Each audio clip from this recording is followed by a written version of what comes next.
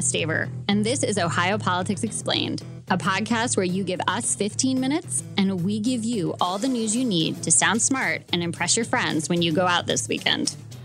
Hey everyone, welcome back to another episode of Ohio Politics Explained, the Elf on Mike DeWine's Shelf edition.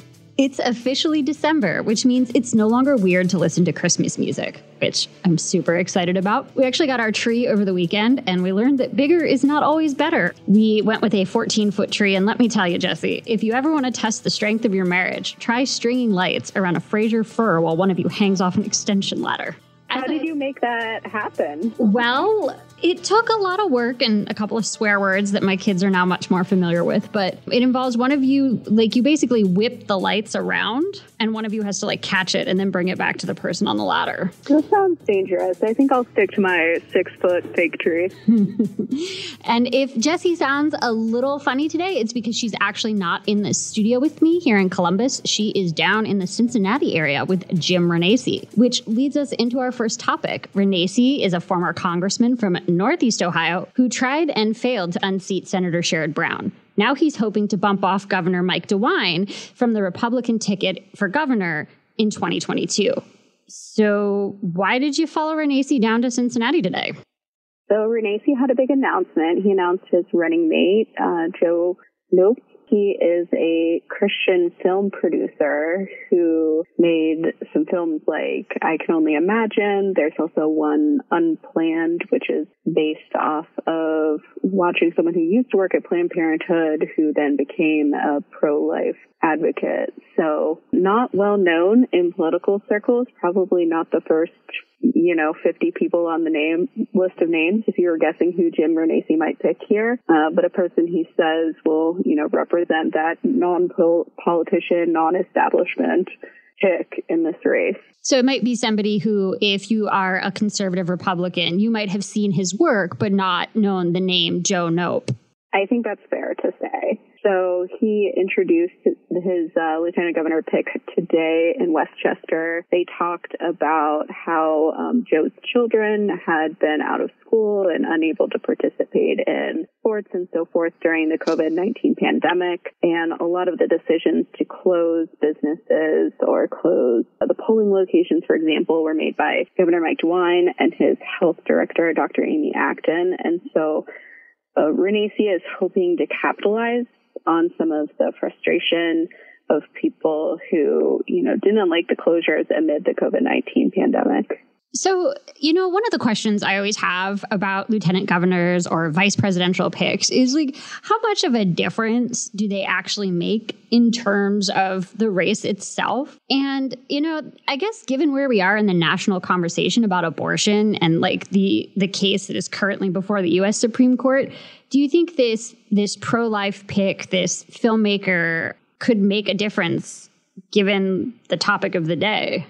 What's interesting is they're trying to run to the right of Mike DeWine on abortion, which is an issue that he's actually pretty conservative on. He signed the heartbeat bill into law when former Governor John Kasich was wary to do so. He has, even as Attorney General, kind of investigated Planned Parenthood to questionable results. And so this is an issue that I think Mike DeWine is pretty solidly conservative on.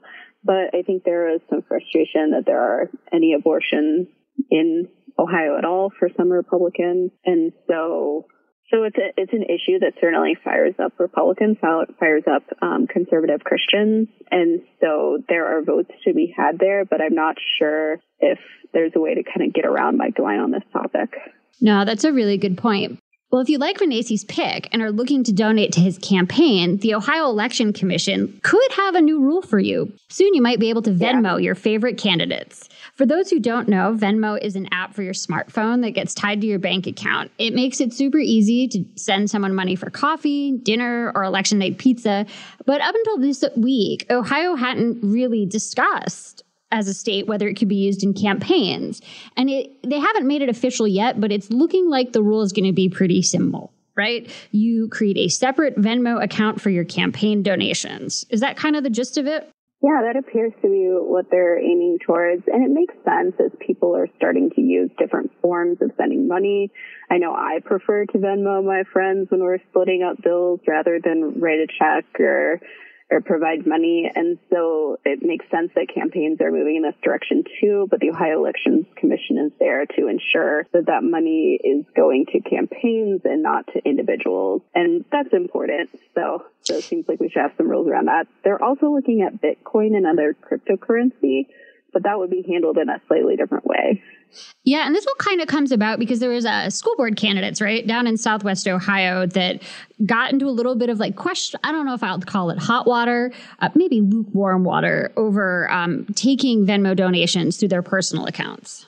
Yeah, and I think that's what you want to try to avoid. Obviously, campaign dollars are there to help a candidate get elected, and then personal money is for your own personal expenses, and candidates get in trouble when you start commingling those funds. And it might be something tiny like this, or it might be something, really large like a federal corruption investigation. So just best to keep those monies separate. And I'm really honestly looking forward. So Venmo creates this little like log. It's like a Twitter feed of your and your friends like payments to each other. And I'm just really looking forward to see like how people like what kind of emojis people put into candidate donations. I think it'll be kind of like elephant, donkey, eagle, American flag. Oh, yeah. I will be curious to see how clever people get with it. So our third topic deals with the state teachers retirement system of Ohio. And this is like a really weird story, so buckle up, everyone. So STRS manages about $98 billion. So that's all the money it has to pay current and future retirees.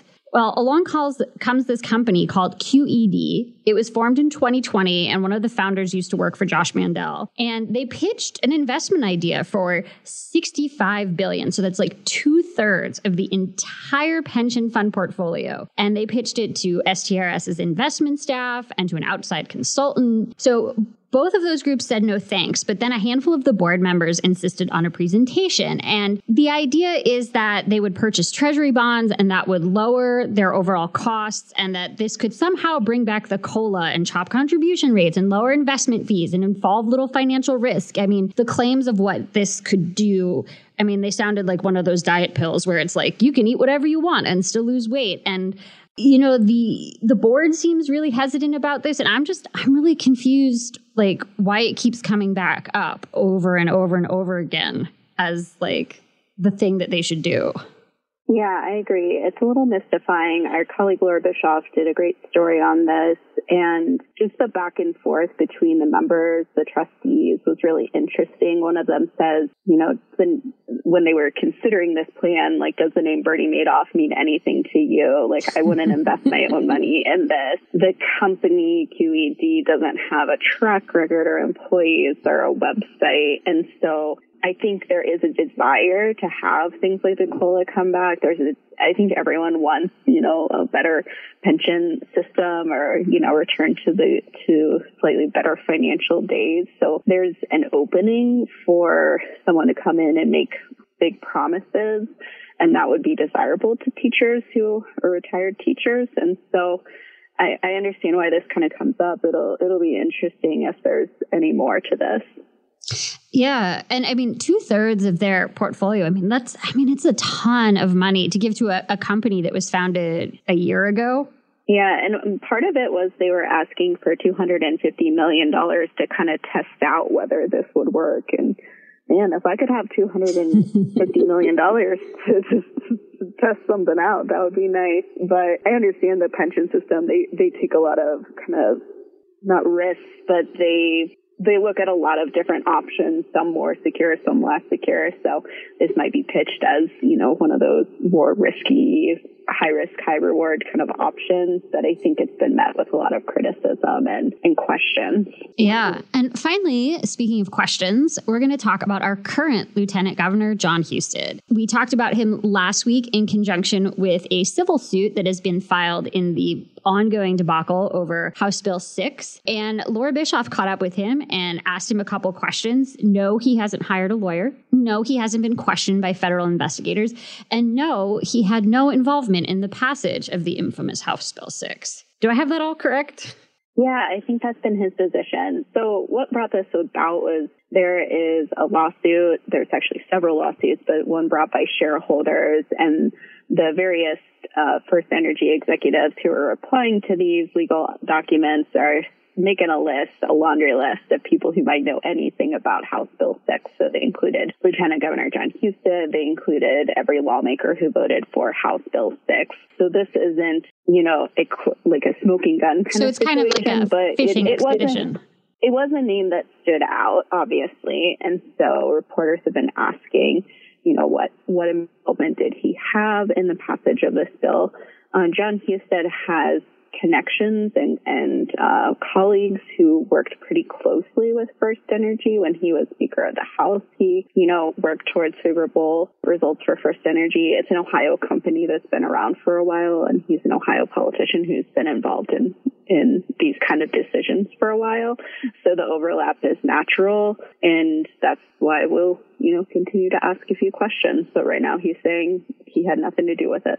And one more thing before you go. Ohio is thinking about changing the rules for people with HIV. So not disclosing your HIV status is considered felonious assault under Ohio law. That means someone could face up to 8 years in prison. But there are advocates who are saying, look, that's more than reckless homicide or robbery or arson, and that the punishment doesn't really fit the crime anymore. It's a really interesting idea that I hadn't considered, like how seriously we should charge somebody who fails to disclose HIV to their partner. Yeah, it's interesting because I think we get these laws on the books that maybe make sense a decade ago, and maybe they didn't make sense a decade ago or several decades ago, but they just kind of linger there. So you see people going back in and wanting to change things like this, wanting to change like certain language that's in Ohio law that's outdated or offensive or antiquated. So it's the Ohio Revised Code for a reason. We keep revising it. And if you want to learn more about any of the topics we covered this week, check us out online at any of the newspapers in our network, like PortClintonNewsHerald.com.